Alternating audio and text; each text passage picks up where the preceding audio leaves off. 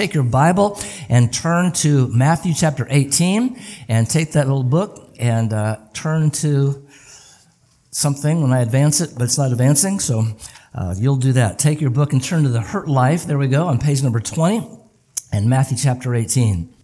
I was reading a book some time ago that I picked up. The title of the book was 1,000 Senior Moments.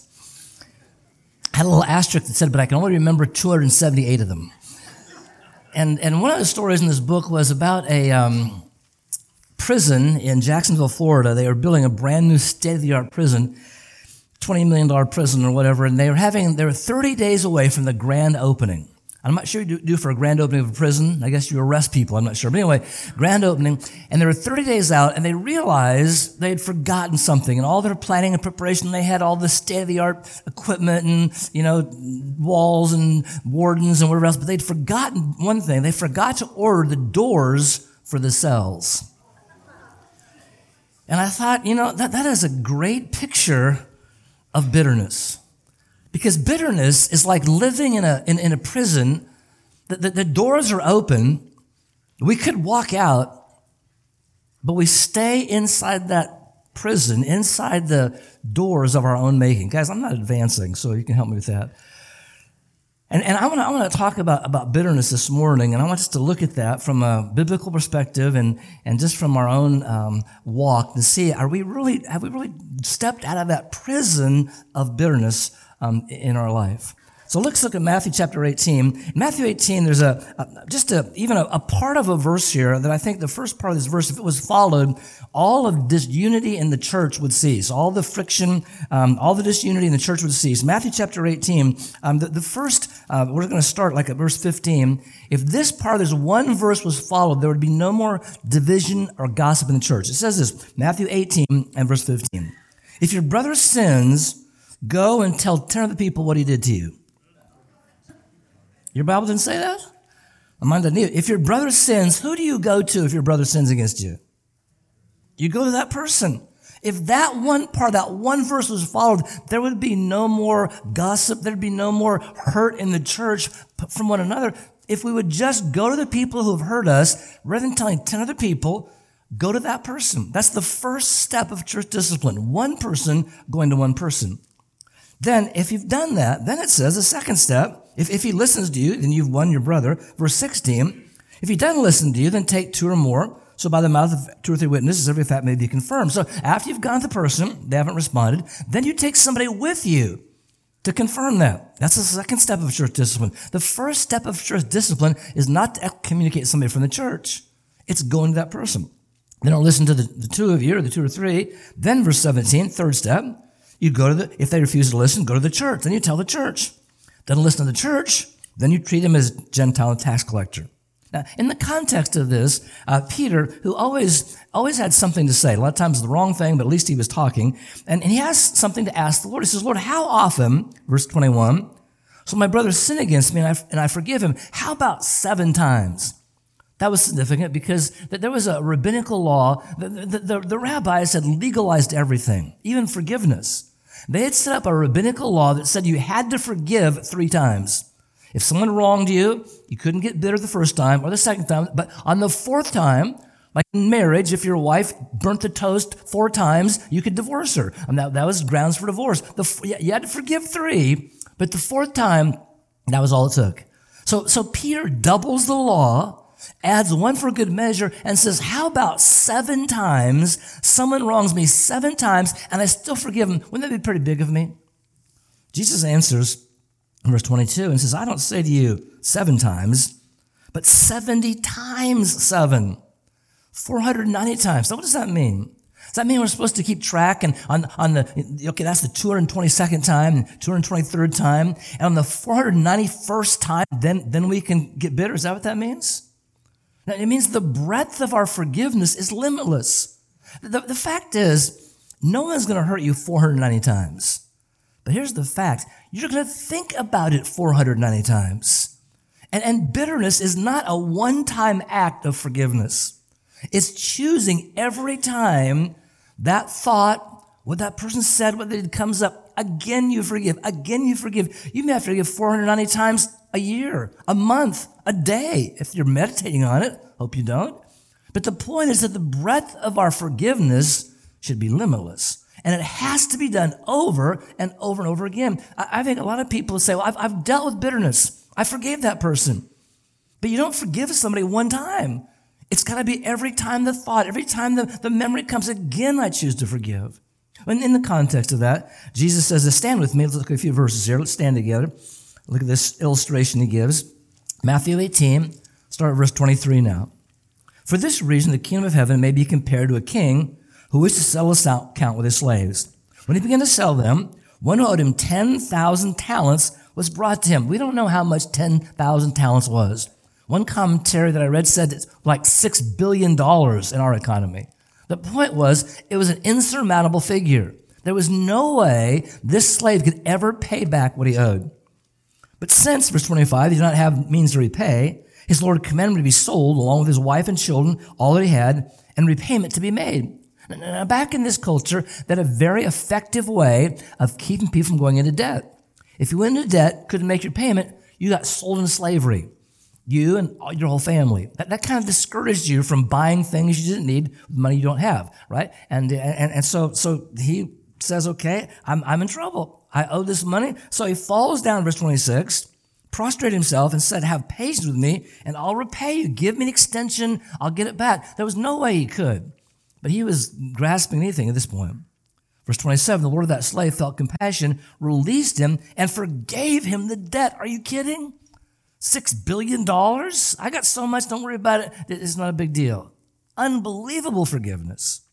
But that slave went out, found one of his fellow slaves who owed him 100 denarii, about $7,000 in today's economy.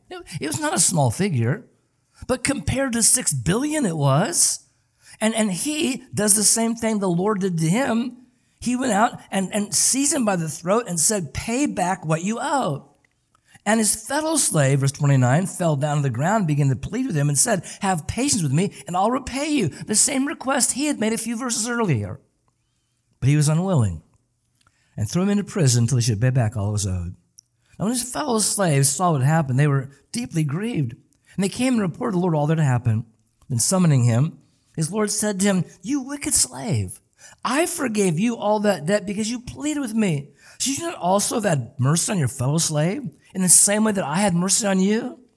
His Lord was moved with anger, handed him to the tormentors till he should repay all that was owed him. Now look at verse 35. My heavenly Father will also do the same to you if each of you does not forgive his brother from your heart. Let's pray. Father, when we try to put a dollar amount on the forgiveness that you've given us, there is no number high enough.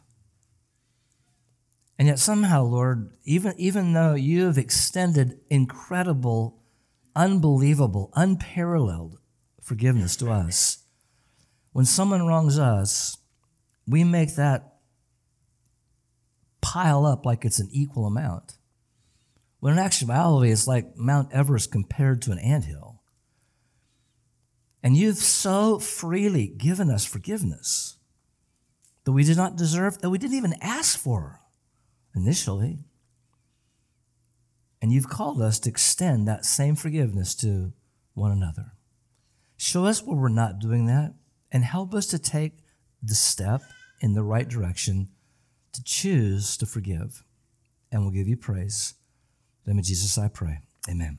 You can be seated. I want us to look here for a few moments at how we can transform bitterness into forgiveness. If we're going to do that, it's got to start by identifying how we get hurt. Bitterness is unresolved hurt. And I want us to look through this process this morning because I believe it's incredibly important. I think if I was to identify, which I've done, like the top 5 things I've seen over the years that is really killing the heart of the church all across the country, one of the top 5 is going to be bitterness. Because so many of us are looking at God through the grid of all the hurtful events of our life. And we're looking at people through the grid of all the hurtful things they've done to us. And the reason there's not reconciliation, the reason there's not even peace with God, is because we have all these layers of bitterness that is built up into our life. How does that happen? Well, it comes from being hurt. I mean, hurt is just a part of life. And here's some ways people hurt us verbally. Maybe you were hurt by the things people said to you. Maybe your parents called you stupid or dumb, or friends did, or whatever. Or maybe your dad was just unkind. Maybe your dad said to you one day, there's a bus leaving in 10 minutes. Be under it. That kind of thing. Those can be hurtful things. Or maybe it's things that you didn't hear said. If you were here yesterday, we said there are 3 things every child wants to hear their parents say. I love you, I'm proud of you, and I was wrong. And maybe your parent didn't say those things to you. Maybe you didn't hear verbally communicated to you things you needed to hear.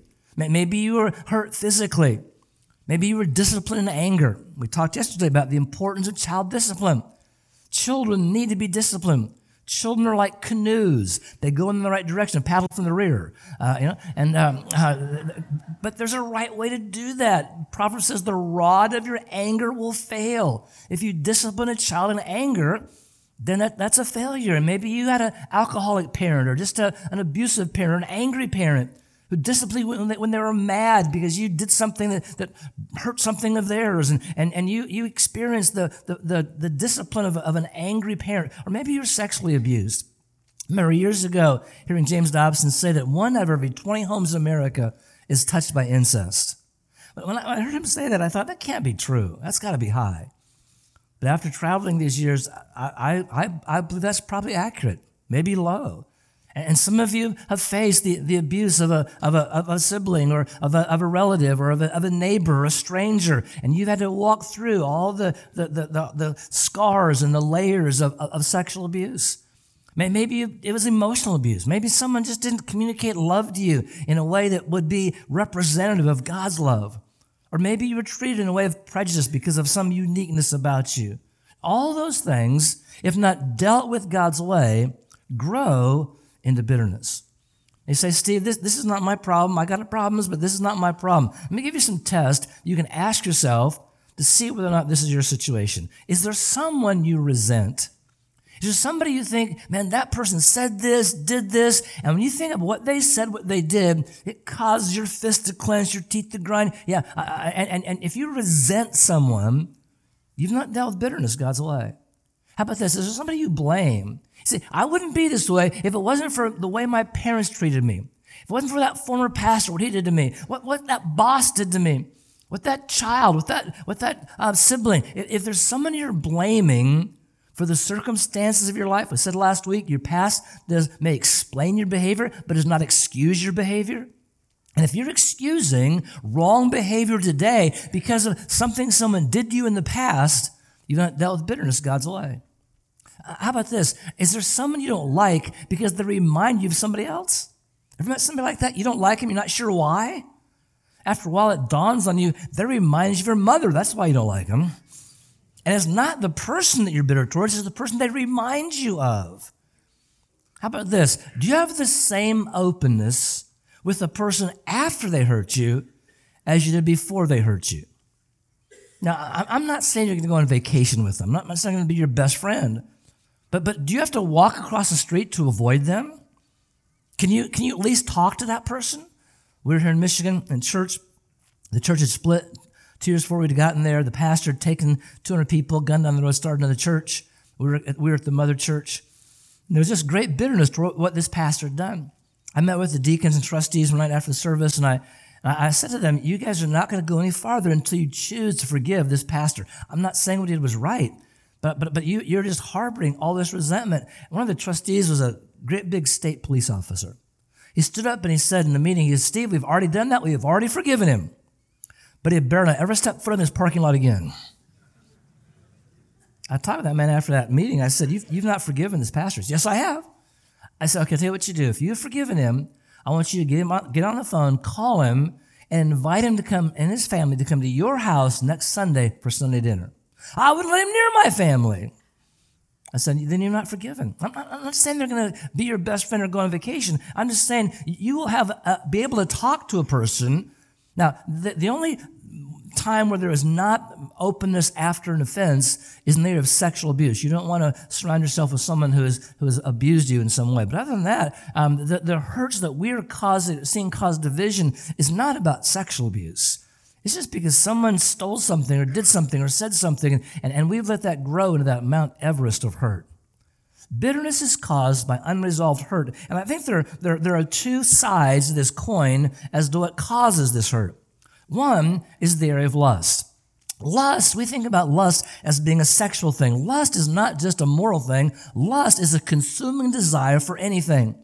And we get bitter because there's something we want and God is refusing. Let me just say, all bitterness is ultimately directed towards God. If you have a bitterness issue, you have a God issue. It's not, you say, no, I'm not bitter God, I'm bitter at that person. No, if you have a bitterness issue, you have a God issue. Because every person that's allowed in your life has been sifted through God's hands. And your issue, we want to say, no, I'm just mad at that person. No, you're mad at God. God has not provided something that you want. There's something you want, and God won't let you have it, and you've gotten bitter at God. It could be a position you've wanted. Maybe you want a position here in the church. Maybe you want to be able to teach a class, or maybe you want a position at your job. I know an individual who has just wanted this position. He's incredibly intelligent, and he's been passed over. He worked in the space program, and he's been passed over. He could not handle people. He handled information incredibly, but not people. And so all these other people were being elevated over him, and he lived in this gall of bitterness because he wanted a position, and God wouldn't let him have it. Maybe it's a possession you want. If I could just have a bigger house or a nicer car or a luxury vacation, or if I could just, dress like that person or have that thing, if I could just have that one thing, that would make me happy. And God has just said, no, you can't have that. And we've gotten bitter at our circumstances, but ultimately, again, it's bitterness at God.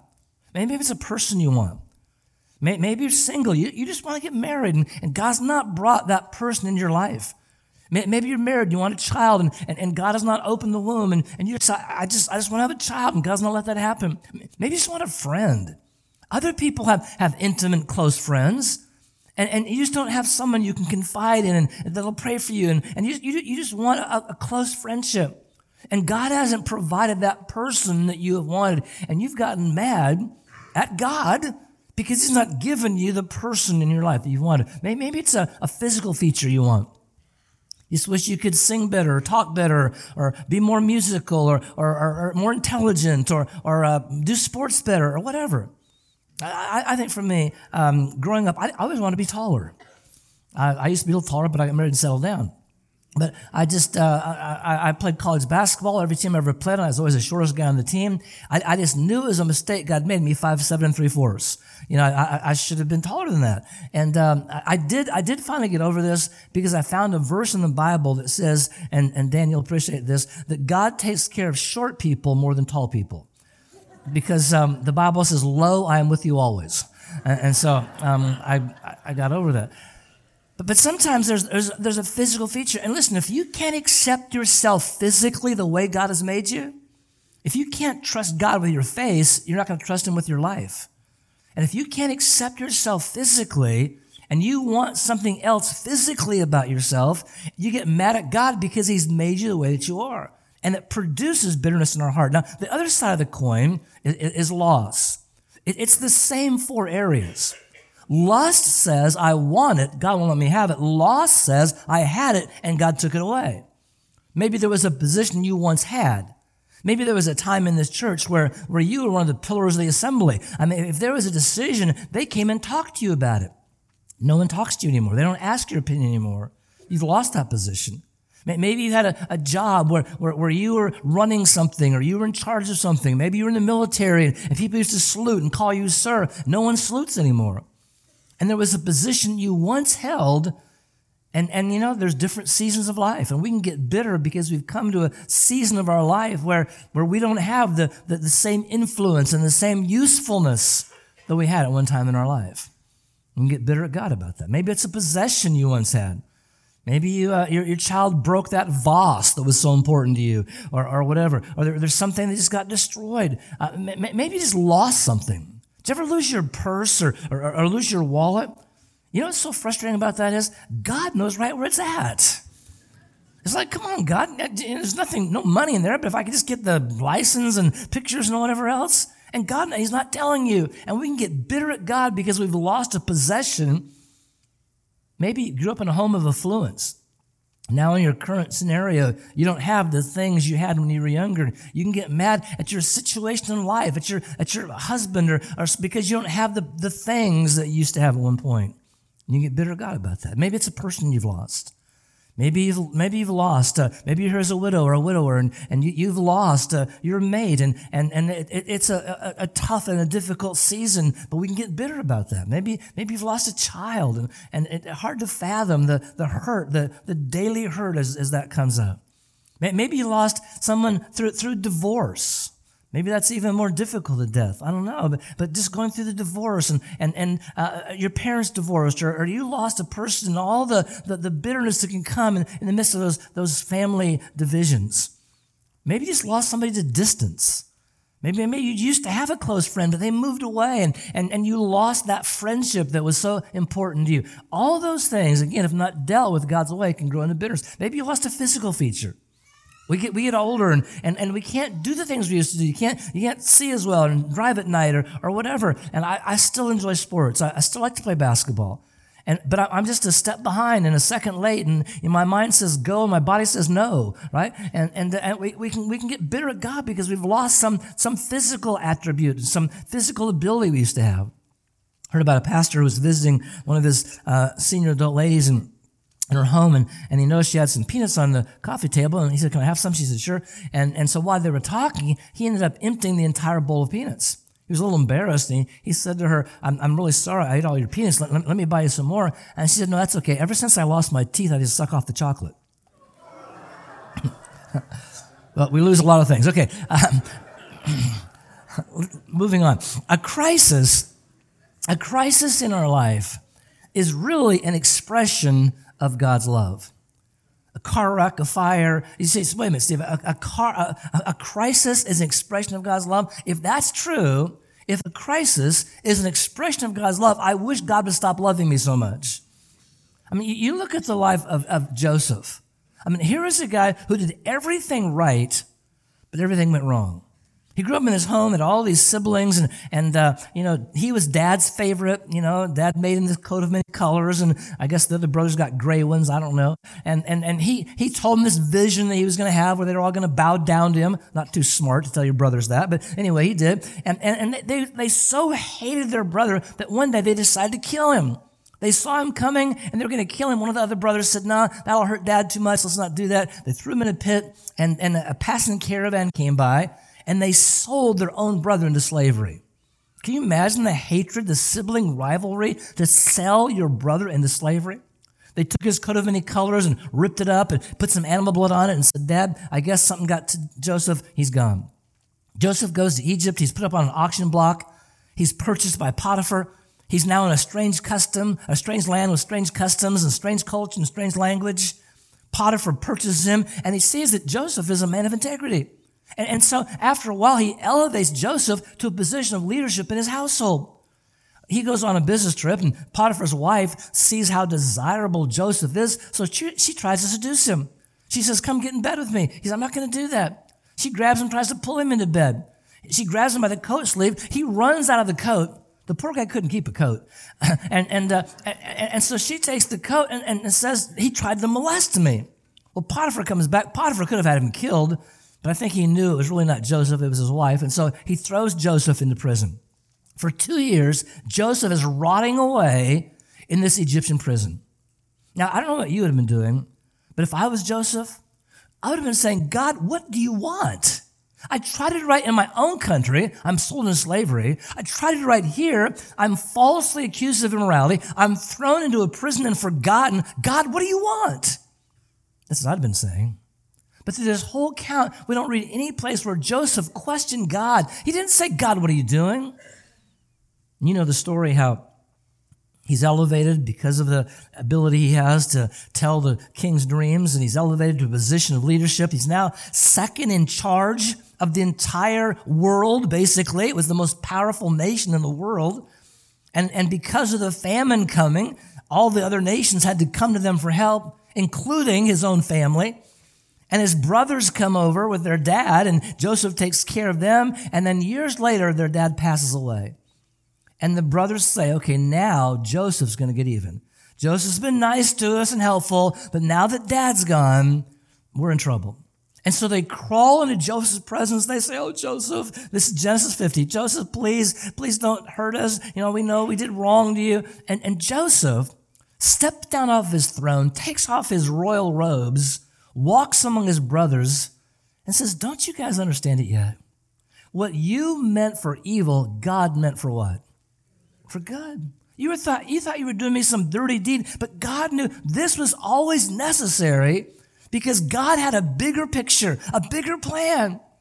Joseph saw the crises of life as an expression of his love and saw the salvation it provided not only for him, but for his entire family.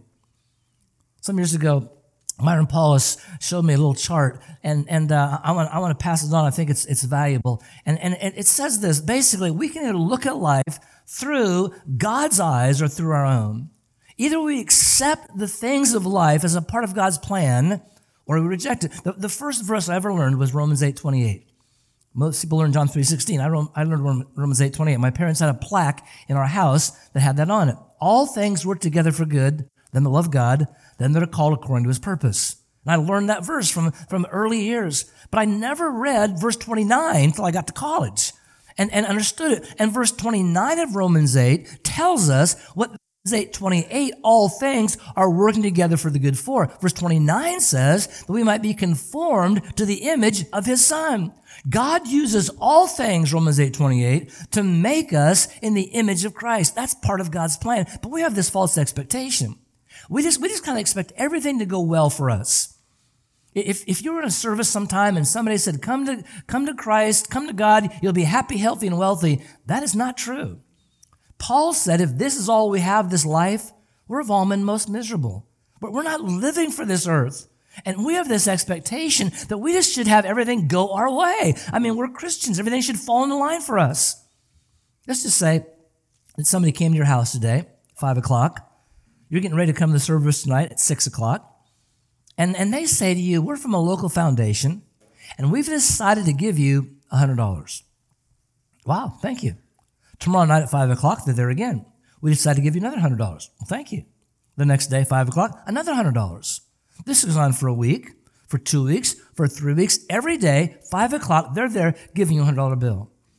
Now, you're there meeting them at the door by this time, right?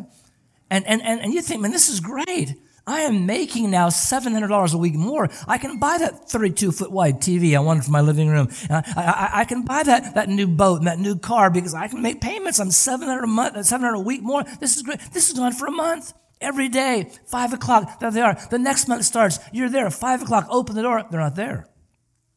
They must be late. 6, 7, they don't show up. Maybe I missed them. The next day, you're there at 3 o'clock with the door open. 3, 4, 5, 6, they don't show up again. You call them on the phone and say, haven't seen you last couple of days. Don't be a stranger. Is there a problem? And they say, yes, we've decided not to give you $100 a day anymore. And you blow up. You say, you can't do that. I bought all this stuff on time. I got this 32-foot wide TV. I got, what am I going to do with all this? Would you have any right to get upset with them? Yes or no? No. You didn't deserve it in the first place. But that's what happens with us. God blesses and blesses and blesses, and then he shuts off the blessing for a while, and we say, God, what are you doing? Did you ever get mad at God for blessing you? God, I don't deserve this. Don't do this. No, we don't do that. But it doesn't go our way. We get mad. Why? Listen, all we deserve is a red-hot seat in hell. That's all we deserve. We don't even deserve the seat. We don't deserve anything. Anything you get that is better than hell is more than you deserve. But we have this expectation that says, I better have all these things fall in line the way I want, in my time, in my way. And if not, then God, I'm a poochie lip. I'm mad at you. You're not doing it my way. And that false expectation leads us to hurt because we don't see God do what we want him to do in our way, in our time. God wanted to use those all things, those crises, for our help. If you look to your circumstances, you're going to get bitter. If you look to God, things are going to get better. But we have looked at our circumstances and said, this doesn't fit into what I wanted. God, it's your fault. Again, our bitterness is towards God. And that bitterness shows up outwardly in fear. But what's going to happen next? God let 9/11 happen. God let this happen. What's the next thing that's going to happen? God let this happen to my family or my finances or my car or whatever. What's the next thing? Rather than realizing that God has called us to choose gratitude. Now you might circle the word grateful, because the starting point to seeing victory in our life over hurt and bitterness is choosing to say thank you. You choose gratitude. Not because you feel like it. The Bible says in everything give thanks. It doesn't say give thanks if you feel thankful. People say, well, I can't give thanks. I don't feel that. The Bible didn't say to do that if you feel that way. It says you do it. It's the sacrifice of praise. It's the sacrifice of thanksgiving. We do it because God says to. We choose to express gratitude, not because we feel it. And when you don't do that, that fear then leads this overwhelming frustration, because we live in such a joyless culture. There's so much angst in our culture of churches today, because we're frustrated now because all these things have happened. We're fearful, and so we just live in all this situation of angst when God was trying to grow your faith. Faith is the evidence of things not seen. I can't explain it all to you, but you sit there and say, I have confidence in God, I have faith in God, and I've by faith expressed gratitude. But if we don't do that, that fear and frustration spews out in anger. An angry person is a bitter person. And if you're spewing out anger by the doors of your home, you're yelling at your family, yelling at people driving down the road when they cut you off, yelling at people. If you have an anger issue, you have a bitterness issue. And anger is just the vomit that comes from a soul that is bitter. And it usually affects the people that are closest to us. When God was trying to develop in you the fruit of the Spirit, if you're walking in the Spirit, then love, joy, peace, long-suffering, the 9 qualities of the fruit of the Spirit is going to vomit out of your life. Pardon the expression. It's going to come out of spring out of your life, rather, bitterness, vomits, and this. Anyway, you understand. It comes out of your life. Now, I used to stop this chart right here, and then I was in a meeting in Missouri, and the first week, as we did here, we went around to your staff and just kind of had them tell their story. And there was a staff member at this particular church. He was the full-time family counselor. And he shared his story, and he said that he was talking about his life, and he said, and I haven't talked to my dad in 25 years. And he didn't say it out of conviction or out of it bothering him, just out of a matter of fact. I'm thinking, here's the family counselor who hasn't talked to his dad in 25 years. It turns out, later on, we found out, as he shared, that his dad, when he was young, had walked out of their home, divorced his mom, left him. He was the oldest sibling. He said, at first, I was just hurt because dad left. I mean, I didn't understand that. And then I began to see all the hurt that it caused my mom. And then I started being upset with my dad for leaving. And then I was the oldest child, so I had to kind of jump in and do some of the dad stuff. And so now it's putting all this pressure on me. Then I started hating my dad for leaving. But I realized this week that all of that hate and anger and bitterness has grown into a difference. I don't even know if my dad's alive, he said. I haven't talked to him in 25 years. He sent me one letter. I didn't even read it. I ripped it up and threw it away. He said, my dad is a lost Mormon. I could never tell him about Christ until I go back and first of all find if he's still alive and then ask him to forgive me for the bitterness I've held and for all the years I've just pushed him totally away. I could never share the gospel with him. What do you think the effectiveness of his life was as a counselor when in his own life he wasn't even dealing with that? And we're trying to help other people with things that we're not even dealing with in our own life. Now, how does this have an effect on us? It affects us in a lot of ways. Physically, bitterness destroys you. I don't have time to go into detail, but you understand. Let me read you a quote from a book called None of These Diseases. It says, ulcerative colitis, toxic goiters, high blood pressure are only a few of the scores of diseases that can be caused by bitterness. Our resentments call for certain hormones from the pituitary, adrenal, thyroid, and other glands. Excess of these hormones can cause disease in any part of the body. 90% of disease comes from low resistance. And the problem is physically, when you hold bitterness in your heart, physically, it'll destroy you. Emotionally, it'll depress you. Why? It requires emotional energy to maintain a grudge, and you become like the person you resent. That's really depressing. You talk to this teenage girl, she's, oh man, my mom, she's domineering, outspoken, insensitive to my needs. You let her get married, talk to her husband down the road a few years, man, my wife, domineering, outspoken, insensitive to my needs. The same thing you point at other people ends up becoming your own issues. That's pretty depressing. Mentally, it puts you in a dungeon. You become a prisoner to the person who has wronged you. Some years ago, we were in a meeting. We have a leadership team in Life Action, and half of them are here in your church. And we were meeting in a summer meeting, and we just had like an hour slot. And in the middle of this leadership meeting, we had a number of our other staff in there. Somebody said something that contradicted something I had said earlier, and it made me look like I lied. And it was like, it kind of caught me off guard. And it was like, we only had like 5 more minutes in this meeting. We had to be to someplace else. And so the statement was made, and I'm kind of thinking, and somebody said, let's pray, and everybody left. And I thought, what just happened here? I really got put into a bad light. And for the next week, all I could think about was, man, how am I going to make myself look good again? How am I going to correct this? And how am I going to, and for about a week, all I could think about was what that person said and how I can, and about a week, God said, Steve, you ever going to talk to me again? Because every time I'd start just having some time, I was always thinking about how can I rectify, how can I make this thing? I was in a prison to this situation. I was at a church in someplace, and a guy came to me on the first Sunday, and he said, yeah, I used to go to another church in town, but this pastor, he really hurt me. Kind of told me the story. Kind of the middle Sunday like this, I saw that man again. He said, yeah, I saw this pastor walking down the street. Did I tell you what he did to me? I said, yeah, you told me already. I saw that guy a little bit later in the meeting. Every time I saw him, all he wanted to talk about was how this pastor hurt him. He was in that dungeon. He could have walked out. The cell door was gone, but he was living in a prison of his own making. And some of us are living in a mental dungeon. We think we're really hurting another person. Bitterness is drinking poison and think that the person's going to die. That pastor probably didn't even know that the guy was bitter. But we're the one in prison, and spiritually it'll defeat you.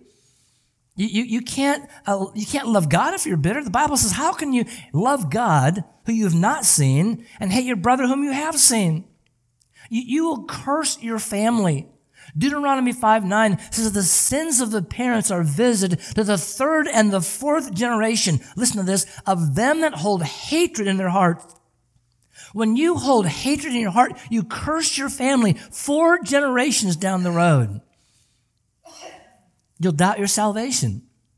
In the Lord's Prayer, we say this, Father, forgive us in the same way that we forgive others. Now, he doesn't answer that prayer because his forgiveness is unconditional. But you're going to wonder, man, if I'm not forgiving others, I wonder if God really has forgiven me. It's pretty defeating. Now, what's the solution? Forgiveness requires repentance. You've got to turn from that. You've got to change your attitude, change your mind, and change your direction. And the way you do that is to allow the past to stay in this history. You can't change your past. How many people do you know that you've talked to that just live a prison of their past? All they want to talk about is what that person said, what that person did. And then you change your response to the past. You change your response to it. You can't change that, but you can change how you look at it. And how do you do it? You choose to forgive the indebtedness of the person that has wronged you. It's a choice. Now, some of us have gone that far. Some of us have said, okay, I realize I can't change the past, and I've made a choice to forgive that indebtedness. But there's one more step I think we've missed here.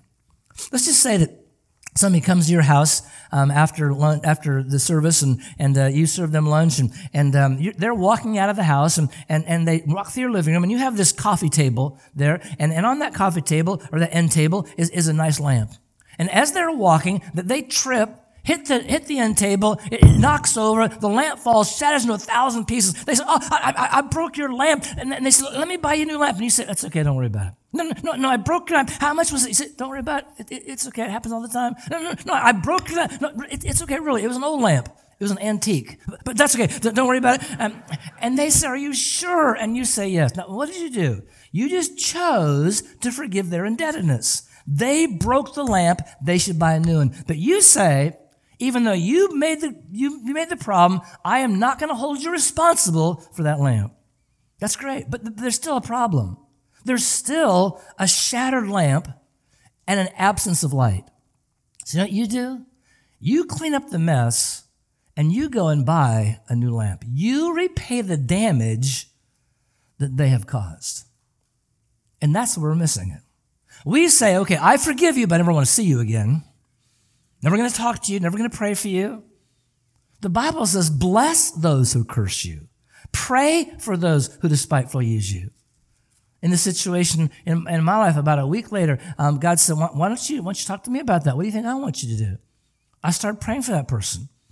I started ministering that. I started supporting them. I tried to minister to their children. I reached out and I did my best to try to be the person that Jesus would want me to be. And that person is a great friend of mine. And if we just sit there and say, well, when they realize what they've done, when they come back to me, then I'll do something about it, it's not going to happen. It's you repaying the damage that the person caused. And let me tell you where to start.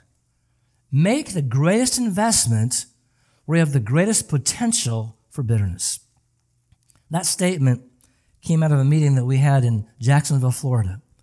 It was a military church.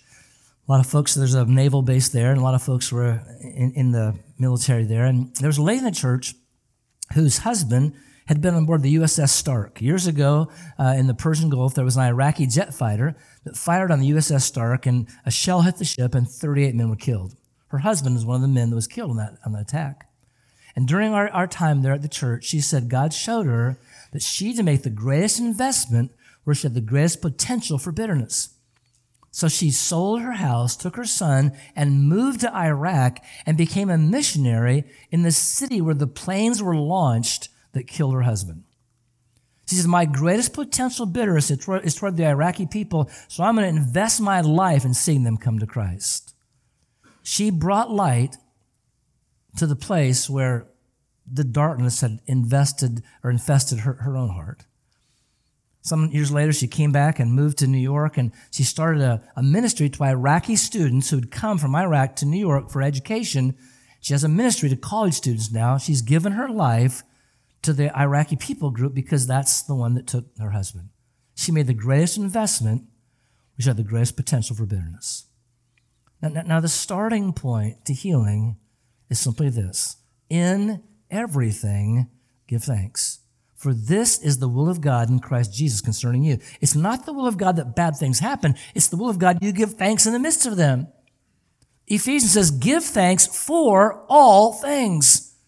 What is God? How can I give thanks for this horrible situation? Because God works all things together for his good. And it's not because you feel like it, it's because you choose to. And the first step in this process is just to say, God, I don't really understand all this. I'm not God, but I'm going to choose as an act of my will to thank you. And I'm going to do that every time that thought comes up, maybe 490 times a day if it keeps coming up. And I'm going to thank you for that because you're God and I'm not. Some of you know the story of Corrie ten Boom, author of The Hiding Place. Corrie ten Boom, after the war, God sent her on a mission of mercy, and she would go through the war-torn nations of Europe. And the war had divided cities and divided families as Hitler marched through. And she would go back to these areas, and she would share her story. Her family tried, as you know, to help the Jews in her village escape, and as a result of that, they too were arrested. Her parents were killed. She and her sister were put into the same concentration camps as the Jews, and she said it was just a horrible experience. We were like cattle. They would bring us in there and strip us and inspect us, and it was just we're just being herded through. In one of those camps, she said we would breed lice because the more lice we could breed on our body, the less the guards would molest us. In one of those camps, her sister died because of the frailty of her life, and Corrie, being more strong physically, survived. And she would share some of these atrocities, and then she would say, but we need to choose to forgive. And what she was saying was, if I've walked through the death and all these deaths and all these abuses and so forth, if I can forgive, so can you. She'd shared her story, and at the close of a service, a man came walking down the aisle. She immediately recognized him. He was one of the guards at one of those camps where she had been interned. He didn't recognize her. She was another one of the cattle herded through. He walked up to her and he said, "Fraulein, you don't know me," though she did, "but I was a guard in one of those camps you mentioned tonight." He said, "After the war, God saved me. I wish I could go back and undo all those things that I did, but I can't. But I've just been prompted tonight to come to you and just ask you, would you please forgive me for my part in all that?" And Corrie ten Boom said that for a moment, her arms just froze to her side. She couldn't move. I mean, all the atrocities and all the hurt and everything she went through just was vivid right in the front of her mind, and she just froze. She said, and then the Spirit of God said to her, "Corrie, what have you been telling everyone else to do? To choose as an act of your will to forgive." And she said, as an act of my will, I reached out and I put my hand in his and I said, "You're forgiven." And it was like a dam broke loose. And God just set her free. You know, all of us have gone through difficult situations. None of us have gone through what she went through. I did share that one time, and a lady on about the third row started crying and got up and ran toward the back, and one of the staff members carried her down the front. And she came to me afterwards and she said, "Steve, I too was in a country where there was an invasion, and an invading officer molested me and raped me. And it was 40 years ago, but I've hated that man and that day for 40 years. But she said, this morning, right there at the altar, I thanked God for that. I have never felt so free in my entire life." She stepped out of that prison. Will you? Let's bow our heads and close our eyes.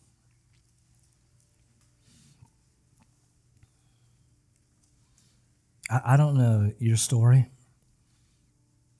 but I know God. And I know his desire for you is to walk in freedom and gratitude and gratefulness. And the starting point of that is a choice. We've set aside a room. It's the choir room. It's out the doors to my right, your left. It's just empty chairs. But there's somebody this morning who need to just take some time to deal with God about this whole issue of bitterness. We're going to take a break here, and people are going to talk to you, and you'll rush past what God's saying to you right now. But right now, if you would just take a few moments to say, "God, I want to talk to you about this. I need to do business with you. I have been bitter and resentful toward a parent or a person or someone in my life or a situation, and I've let that spew out in bitterness and fear and frustration and angst and anger, and I want that to change." Your circumstance won't change. Your attitude towards it will change. You can't change the past, but you can change your attitude toward the past. And you can choose to say, "God, by an act of my will, I'm going to choose this morning to thank you for this person, this circumstance, this situation." And I want to invite you right now. We're not going to stand. We're not going to sing. But there's some of you, God has spoken to you about this area in your life. And before you do anything else, you just take some time to respond to God and talk to him about that. And I want to invite you right now to get out of your seat and slip out the doors. You can get there about any doors to your left. It's right straight across the hall. And just get along with God for a few minutes. Would you do that right now? If God's spoken to you about this area of bitterness, people will let you out. Just slip out and get along with God for a little bit. You don't need to be talking to anybody else. You just need to be talking to God right now. So just slip out. Heads are bowed, eyes are closed. If you want to take somebody with you, you can. If you want somebody to pray with, that's fine. But just slip out right now. I'll wait for you.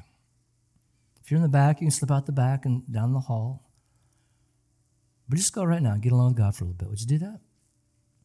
And just say, "God, it's me. I've been bitter. Bitter at you, bitter at this person, this circumstance. And I'm going to choose this morning as an act of my will to thank you for that." You go right now. Just humble yourself. Crush your pride in the carpet. Just take a moment to get along with him. Anybody else? I'll wait for you.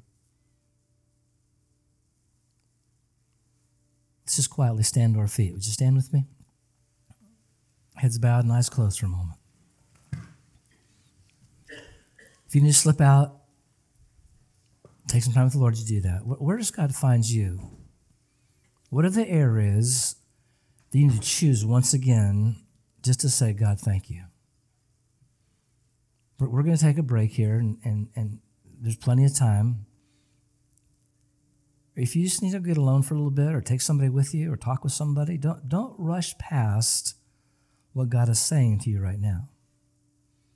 And maybe you just need to choose once again. That's why I believe Jesus said 70 times 7. It wasn't the number. It's over and over and over again. I'm going to choose to thank you for that person, that circumstance, that situation.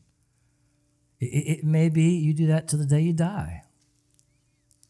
But you keep on doing that. You choose that. Don't rush past this next yes to God.